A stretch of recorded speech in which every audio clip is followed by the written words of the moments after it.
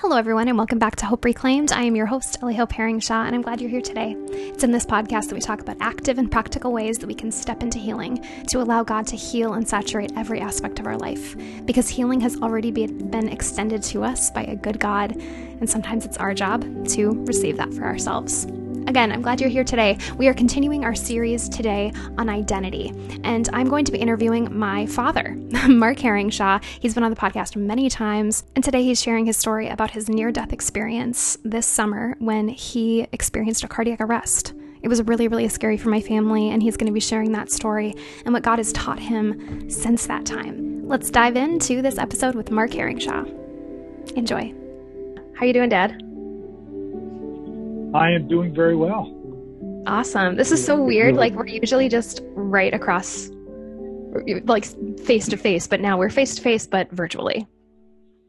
Face to face and across the water. Yes. Pretty far.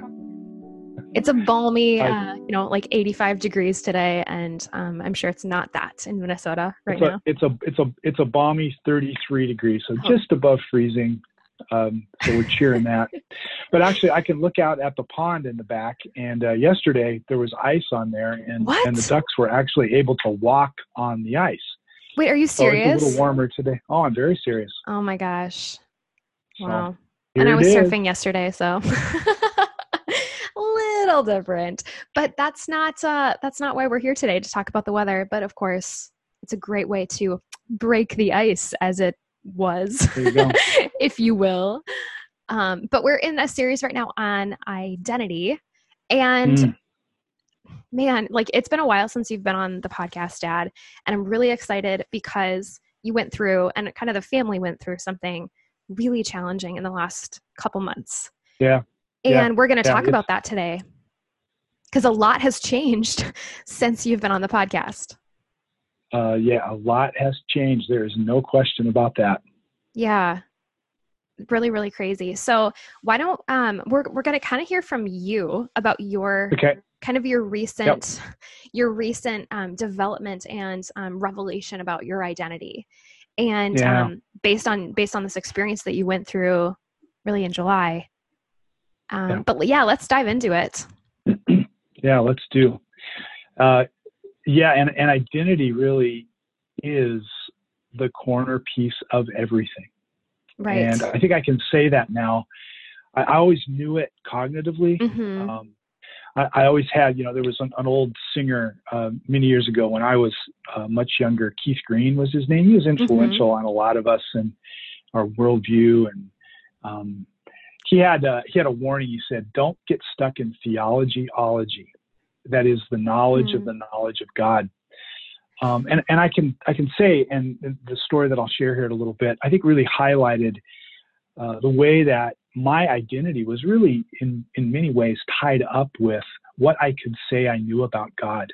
Yeah. And I think what I've gone through has awoken me to a new level of intimacy, and not theology-ology, but actually the intimate, pressing in for the intimate experience of knowing God. Wow. So, it began on the morning of July 16th, and that was this last summer, and we're recording this the second day of November. So we're a little removed from it, but it's still very fresh for me, and I think probably for everybody that was close to me.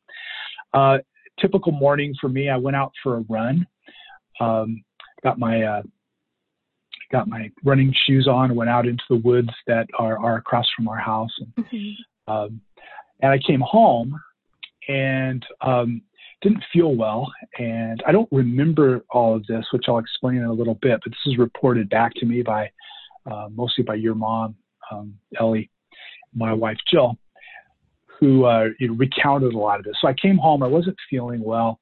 Went in and got a shower and came out. And just as I said to her, I'm not feeling well, something's not right, I collapsed on the front entry of our house, and my heart stopped. I stopped breathing, and it became really evident to Jill there that I was in a major crisis. And she immediately just began to give me CPR and called 911, and they walked her through just keeping me going until about 7 to 10 minutes later.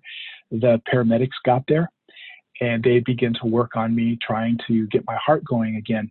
It took them 25 minutes, so I didn't have a heartbeat for 25 minutes. I wasn't breathing other than their artificial CPR, and of course, it was really traumatic for Jill and Michael, our youngest son. Your brother Ellie was there as well, and eventually they got what's called a spastic heartbeat going as they started to take me toward the hospital. And at that point, there wasn't a great chance that I was going to survive this. I was having a major cardiac arrest and what turned out to be a heart attack, a blockage in one of my arteries that feeds my heart with oxygen and blood to keep it going. Anyway, they used the defibrillator 9 times. Yeah, they to did. shock you 9 times. Like that doesn't happen. Right. Yeah, but they kept going. They didn't give up. They didn't stop. Which is really, really amazing. Yeah. And what I have to say at that point is that, and again, these are all from reports of everybody telling me what was going on, but Jill and Michael obviously just began to pray as all of this was happening, and they called around to our friends and family really quickly, and the posture that everyone took at that point was just a prayer of faith, a prayer of no, we're not going to accept death. We're going to accept life. We're going to believe and stand for life. And I think that really came as a gift to Jill and Michael in particular, who are right here, and then everyone else as they were starting to hear about this. There was just really a gift of faith about this whole experience. Anyway, the short of it was, I got to the hospital, and we went to the University of Minnesota hospital, the research hospital there, it's incredible that they chose to do that, because it's one of only 2 hospitals in the world that do this particular procedure, which is very quickly they ran a stent up into that artery and opened it up. And it was, again, just a very, very quick and an intervention that happened really, really, really fast. From that point, then they actually got the artery open, and the big concern at that point was all that time when I didn't have a heartbeat and I didn't have oxygen, that there would be damage to my heart, to my other organs like my kidney and liver. And brain damage. Brain damage. Yeah, that was the concern. So they originally gave me about a 5% chance that I would survive this. That's about what they were saying. Someone that goes through this level of a cardiac arrest outside the hospital has about a 5% chance to survive, but it really is 0% chance that I wouldn't have significant damage to my organs and cognitive loss. So that was the real concern, for everyone. And you guys, of course, were, circled around, and the family and a lot of my friends came and just began to pray. They put me at that point in they lowered my core body temperature to 91 degrees to try to stem the swelling and damage that could come from all this. Mm-hmm. And they were expecting that I'd be in that induced coma for about a week. But the next evening after the event, I survived that far, and the next evening I started to wake up. Well, they started warming your body, and then immediately you woke up, which they were expecting that to take a long time. Right. And so that was so exciting for all of us that you were awake. Yeah. He's awake. Yeah.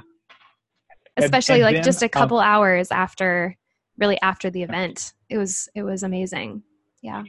And then just little bits by bits, I began coming back. I actually didn't have a memory. As I looked back on that, my memory was 4 days before the heart attack.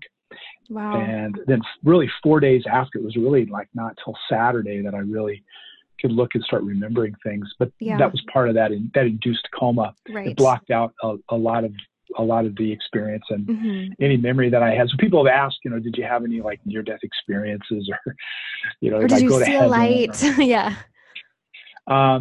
Maybe I did. I just I don't have any conscious memory of that because of that medical intervention that they had. But their real concern then, they were watching all these markers, like my kidneys.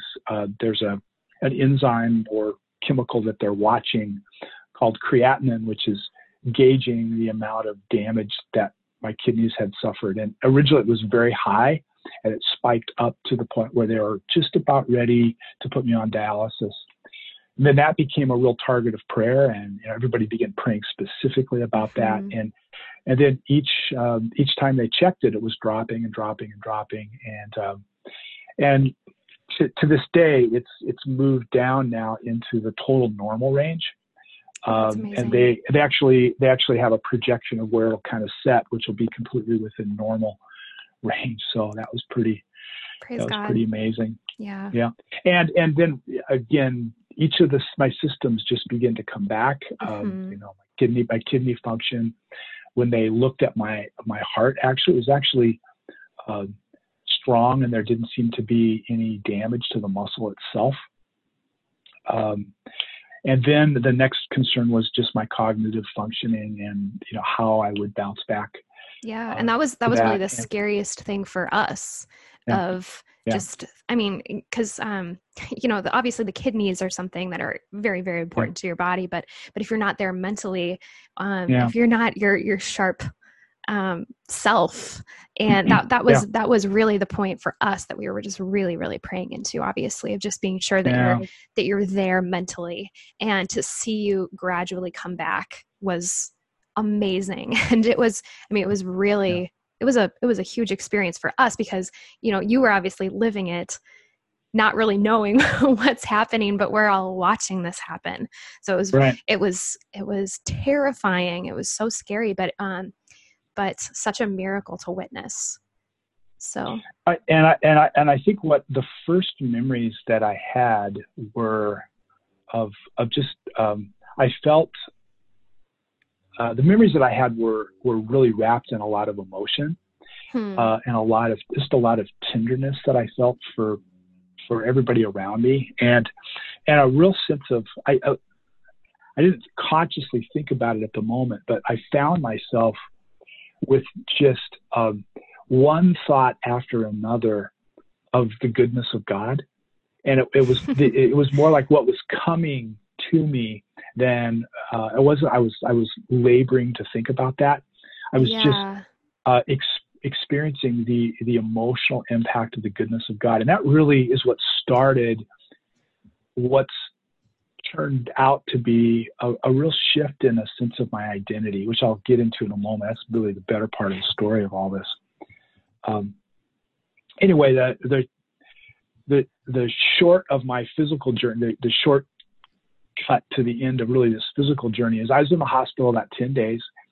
And as they started watching each of my functions come back really to normal, they were really amazed. And, where I know they were telling you guys that, and they were telling me that, the doctors and the nurses, they put me through a really rigorous cognitive examination while I was still in the hospital, making sure that my memory was there, that I could control walking and sitting, and holding things.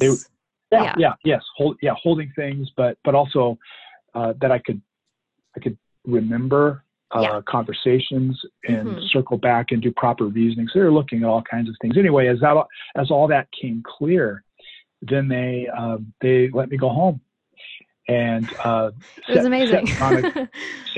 Set me on a couple of rehab programs. I had some. They wanted to make sure that my cognitive and my the kind of occupational therapy and cognitive therapy was going well. So they put me in for about a week to a program with that, but that turned out really well. Yeah. And then they put me in a cardiac rehab program, which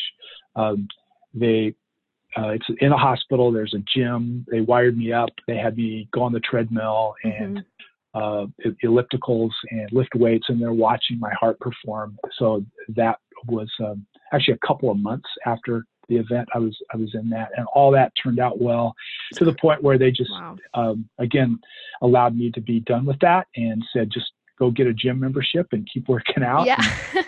and the things that are different there are just, I'm eating differently. Yeah. Very differently. Watching my red meat. Right. But what's so amazing is like and things like that. You were so healthy, and you're only 59. Sorry, I called you out on your age. You're 59, and but really, really healthy. You've run marathons. You've done all these things, and I would say that the food that you eat it's not fast food every day, nothing like that. Right. And but there's this family. Sorry, go ahead. Oh, good. Well, there's just this family history, this deep family history of cardiac issues. And one of the things that I was really praying about and really like contending for was that it stops right here. Like this is when it really, really stops, because the Heringshaws have this long pattern. Well, and there's really there's an identity question there. Yes, isn't there? Exactly. Where really is our identity? I didn't have any symptoms prior to this. Yeah. And I'd eaten well, and I was exercising, and you still I'd been checked. I checked my cholesterol and did all the things I'm supposed to do. But completely out of the blue, no symptoms. I had this event, and it's looking back, it's typical to some similar things that happened with my dad and some of his brothers and my grandfather. So that particular artery and my particular blood chemistry was how I mix up the fat in my blood and cholesterol, et cetera. Well, correct me if I'm toward that. Correct me if I'm wrong, but you had 2 100% blocked arteries, 4 stents put in. Yep. Yeah, I had one that was 100% blocked, and 2 that were significantly blocked. So they put 2 in the artery that was all the way blocked and 100% blocked, and then opened the others up as well. But the rest of my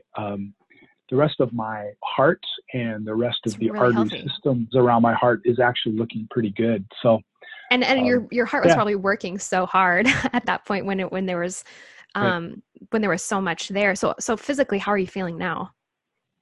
I actually feel great. I went and did an hour workout this morning before we're doing this, and I actually worked really hard and back to doing interval training.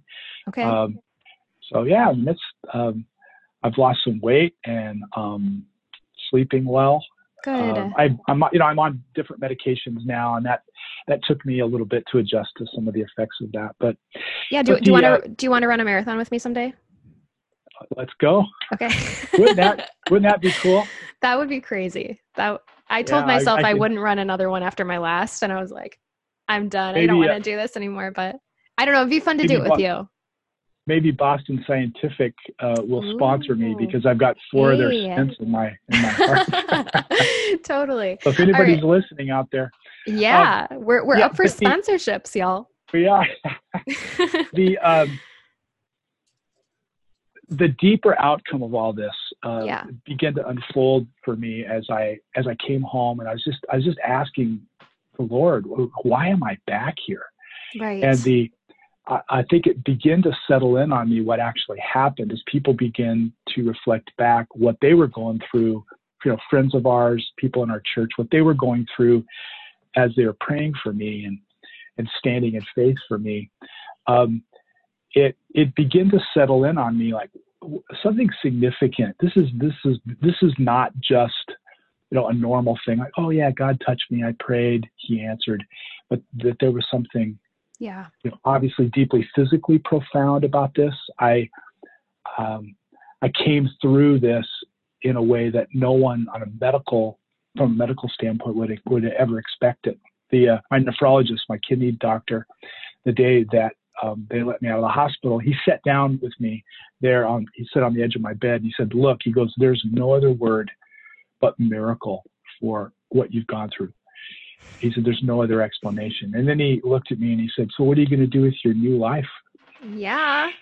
And And so that actually became, it's interesting, you know, obviously the doctors made incredible choices medically to help me. The first responders, you know, the police and the fire department that came, they made incredibly great choices. Not to mention mom for giving you CPR. Absolutely. Well, yeah. And just dealing with the trauma that she was getting past the trauma and just doing what she needed to do. And, but I think everybody, and even people that didn't know how to understand it, would say that God had his hand in this. Amen. And why me and not someone else? I don't know, but I know that prayer played a role in that. Yeah. And therefore, it leads me literally every day to say, okay, Lord, why am I here, and what is my life about? And again, I've always thought about those things a lot, and I've written about them and talked to people about them and taught in various contexts, but never has it been quite like this. Yeah. And it gets to this question of who am I and why am I? You know, who am I and why am I here? So about, I suppose it was 2-3 weeks after I got home, a thought just struck me. I thought, you know, what did I write in my journal the morning that this happened? Because I got up in the morning and about 6 o'clock, you know, came out and made my coffee and read my Bible and then wrote as I do regularly. And so I had now actually looked at that date, and so I went back. Because you also don't remember it. You don't remember. Right, I don't remember. Yeah. I don't remember it at all. I don't remember. Like, I had a business trip that weekend before, and I don't remember a bit of it. But yeah, I mean, here's the entry. You know, cool. Right here, July 16th, and earlier in the year, this is an important element in this. But earlier in the year, Jill and I, we went away, and we do this every year. Either right at the end of the year or right at the beginning of the year, we'll go away and just pray and ask God for themes and a focus that he wants us to have. And then we plan out our year as much as we can. It's just been a practice that we've done for more than 20 years. Really beautiful time. And we had done that this last year for 2019. And the word the Lord gave us actually was something that both of us felt was, teach me to number my days. And so when I began to ponder that, I was like, oh, that's a little eerie. Yeah, a little bit. It's about reflecting and focusing on our mortality, right? And so about March in my journal, what I noticed as I was moving on through my journal, about March, I started a little practice of actually putting the number of my days that I've been alive. Oh, so you did the math. Way going back, I did the math, went back to my birth, and then counted it up. So I at the top of my journal for July 16th, I wrote in 21,380. That's the number of day. That was that numbered day for me. Wow. Being at that point 59 and a half years old, and so I wrote that in there, and then below it, I wrote, based on the scripture that I had read that morning, and it was Isaiah 37 and 38. And the story there is Hezekiah. He's Israel's king, and there's a foreign power that surrounded Jerusalem.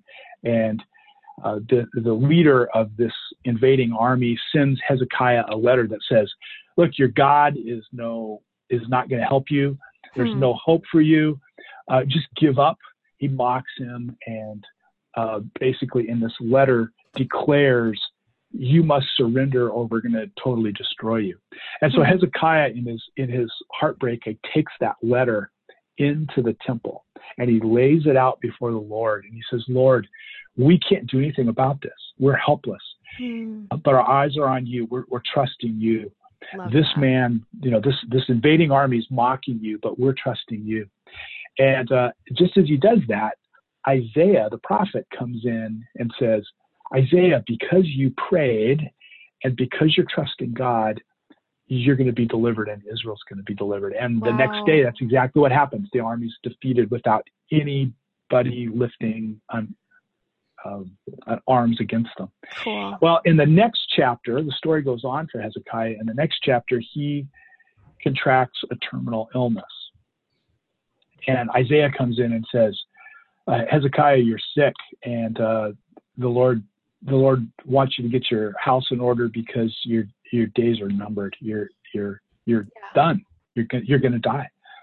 And Hezekiah rolls over. He's in bed. He rolls over against the wall and he just cries out to the Lord.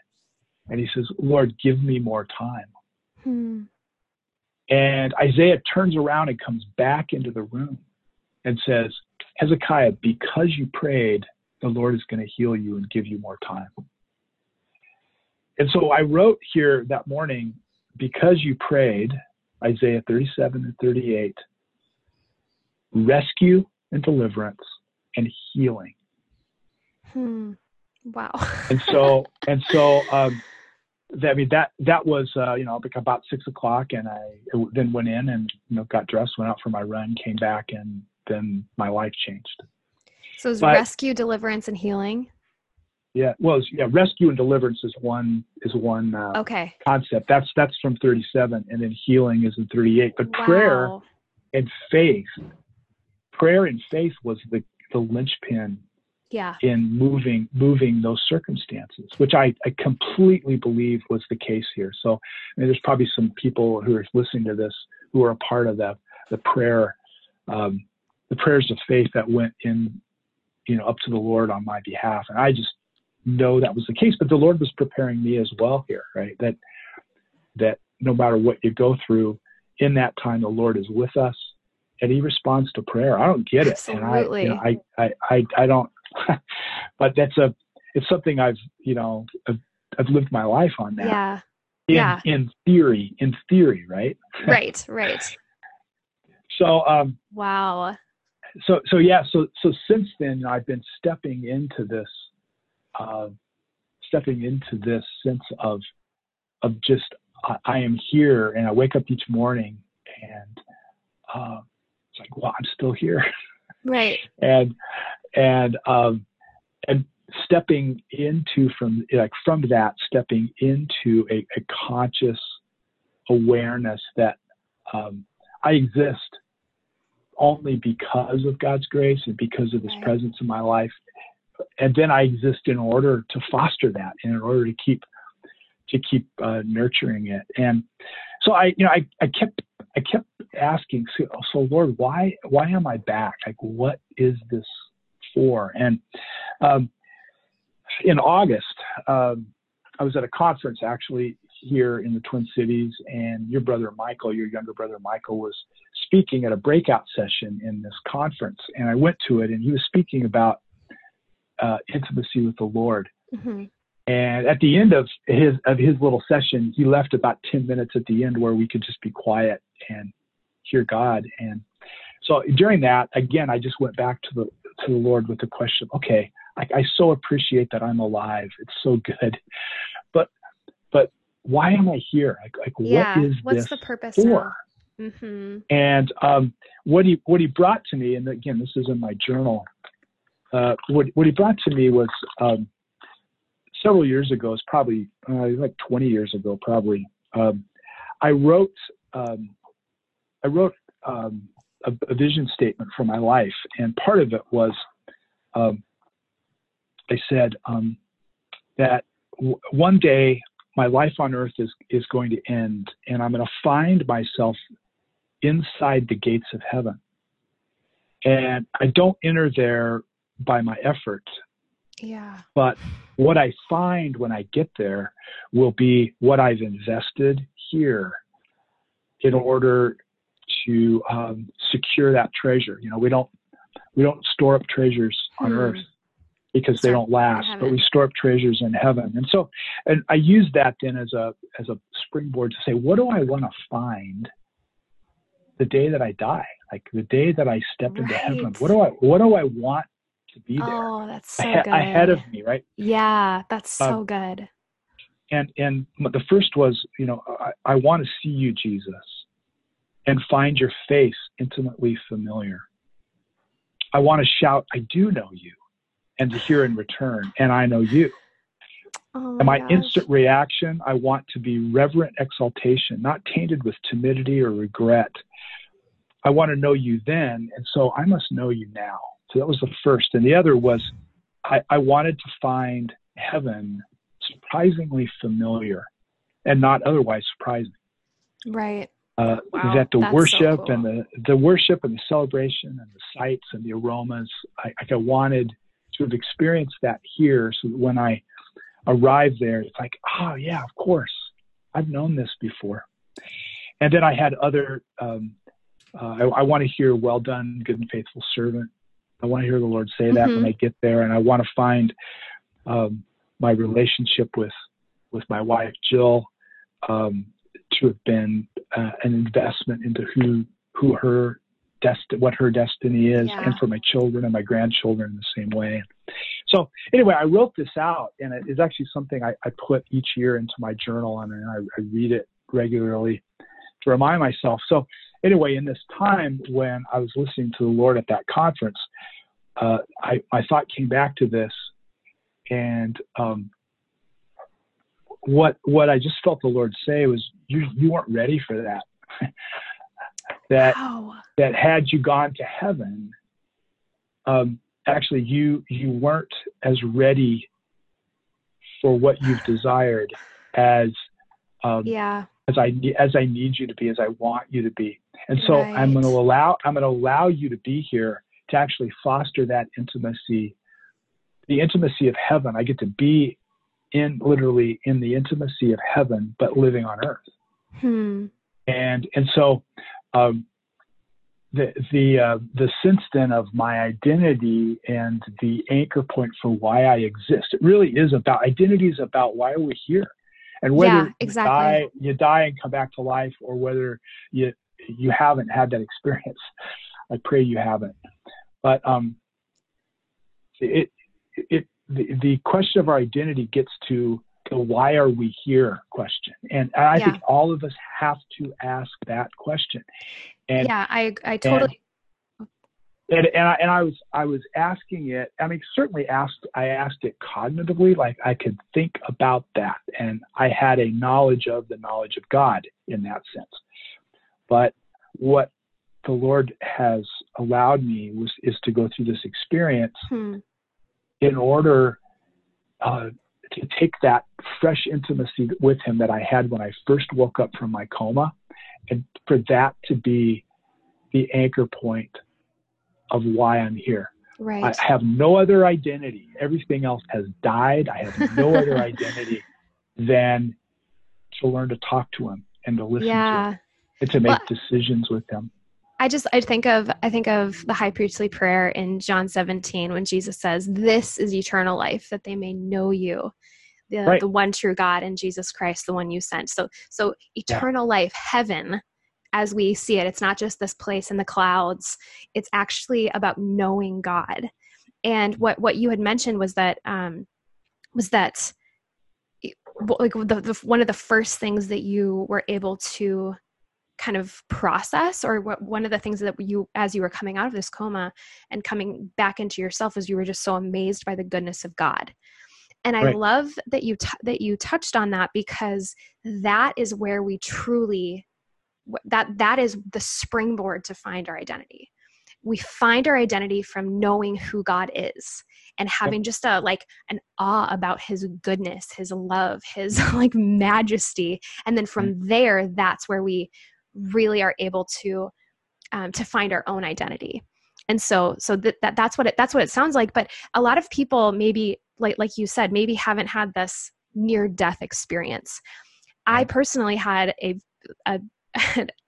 death of myself, a death of the identity that I thought I had in going through my divorce. And I know a lot of people have gone through something like that. And really why I wanted to have you on and share this isn't just because you're my dad, and this was something I also went through in watching this happen, but just the chance at something else.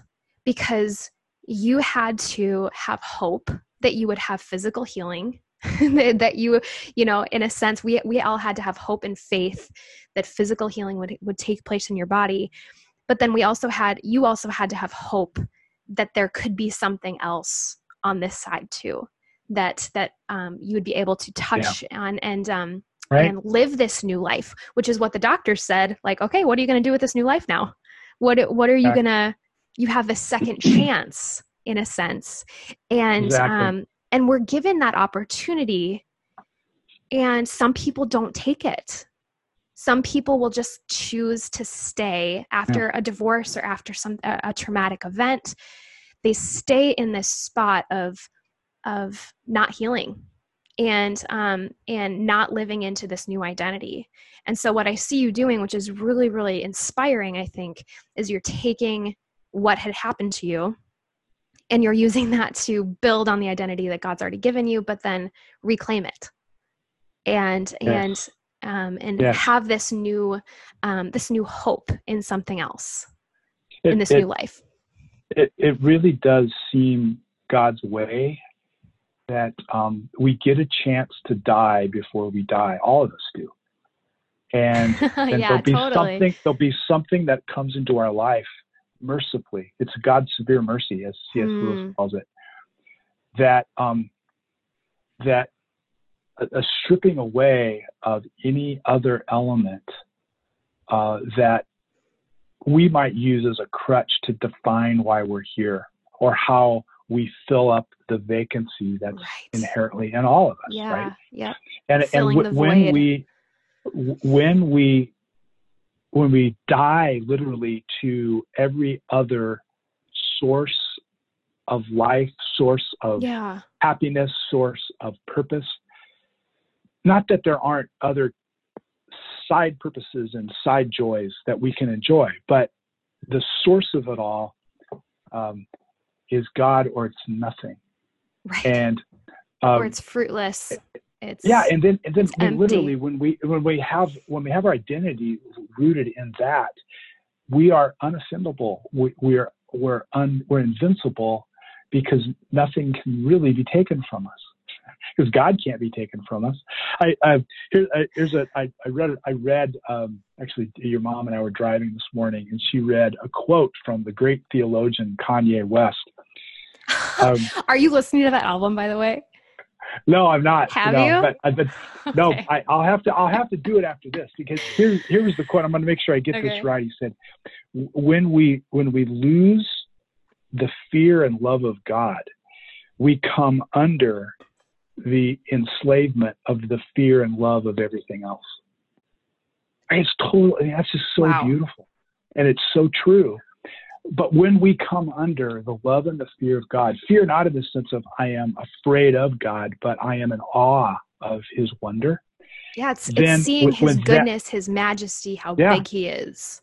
Yep. Yeah. When that is our anchor point, and the definition of our identity, and it just gets back to like Paul said, I've been crucified with Christ. It's no longer I who live, but Christ who lives in me. Suddenly we find everything that we long for. We find ourselves when we die and allow his life to come back in us. And I was just given a very tangible expression of that. But many people listening on the call have gone through their own death experiences in other ways. Yeah. And so the key out of all that is to,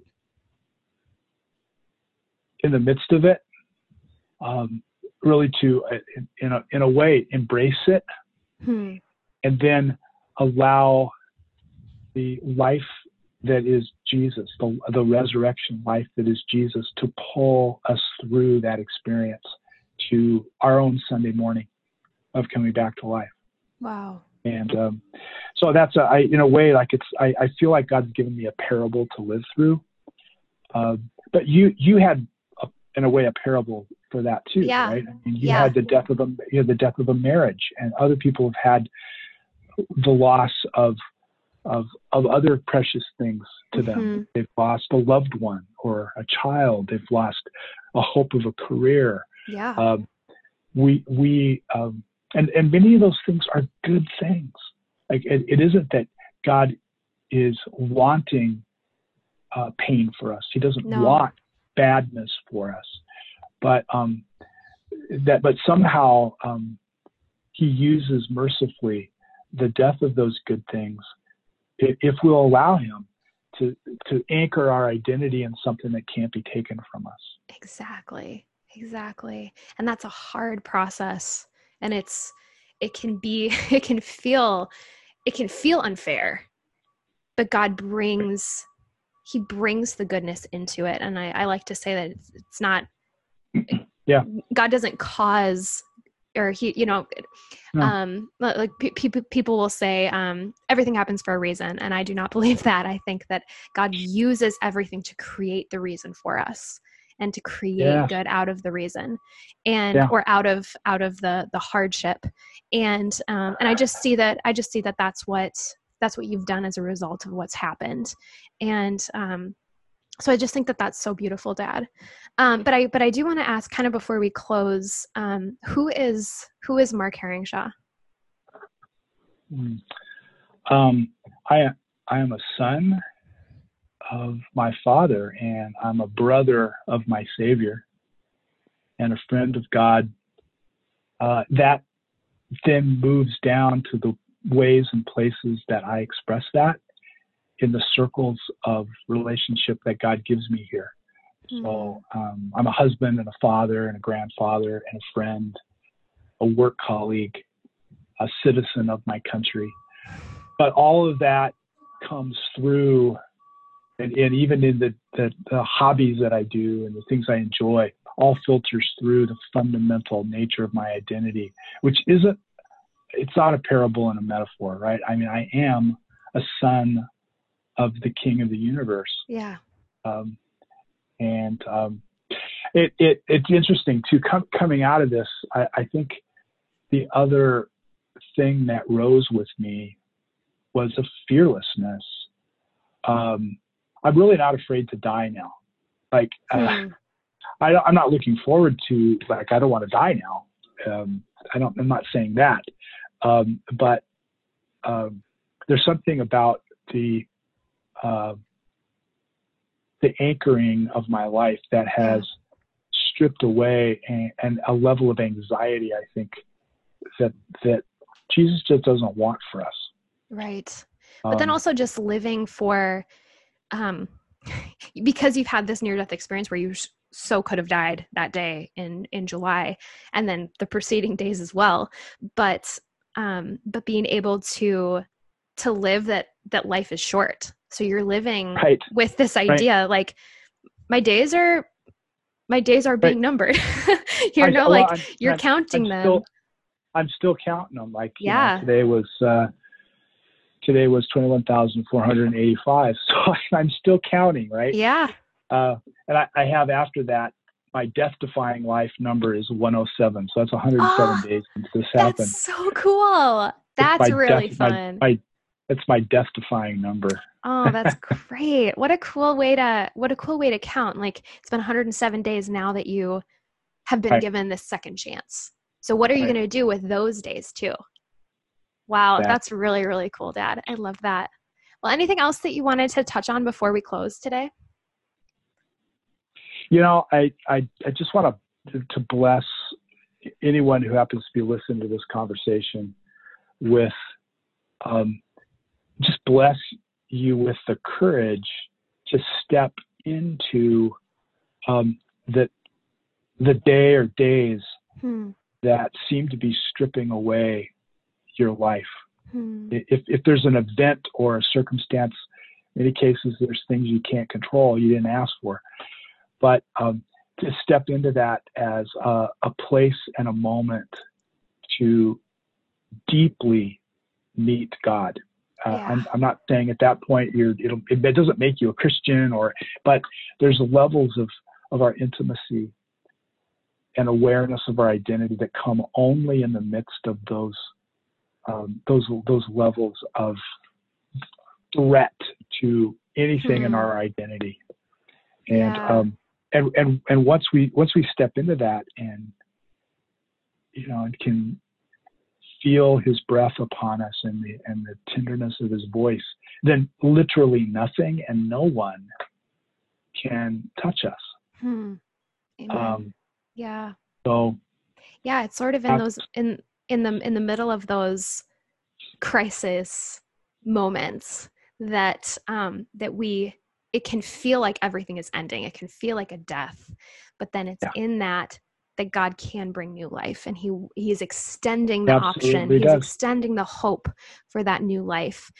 And that can be on us to be able to receive it, because you could live dead now after this experience, but you're taking on this option, this opportunity to live new and to take on your identity. And I think that is an option for all of us, at any point, but especially after a crisis like you went through and like I went through.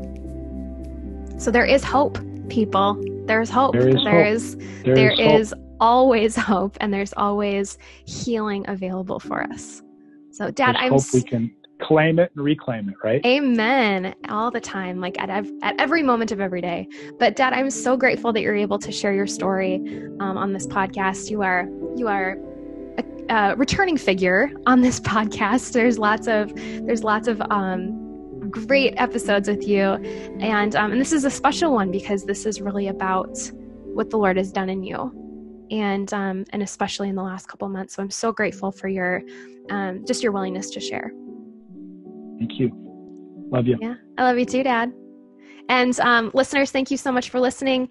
We will see you next week.